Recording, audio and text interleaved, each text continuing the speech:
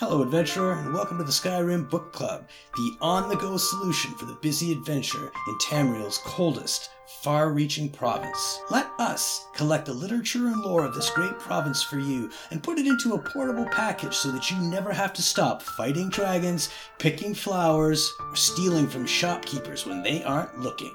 With an ever-increasing archive, SkyrimBookClub.ca has got the story for you. Until next time, enjoy the book.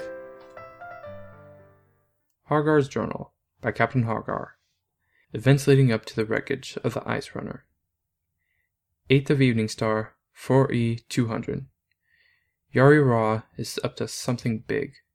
He wouldn't tell me exactly. All he said was, "It'll be just like the good old days, before the cave-in sailed your boats in there. We can't send our ships out of here anymore." What is he hinting at? 14th of Evening Star, 4E200. He wants to know what loot we have saved up. I don't care what he says. I'm not telling him anything about my stash. It stays down there where it's safe. I can't imagine he'd ever jump in this murky water, let alone swim down to the sunken boat. 21st of Evening Star, 4E200. It's on. Jari Ra and his sister Dija have something cooked up.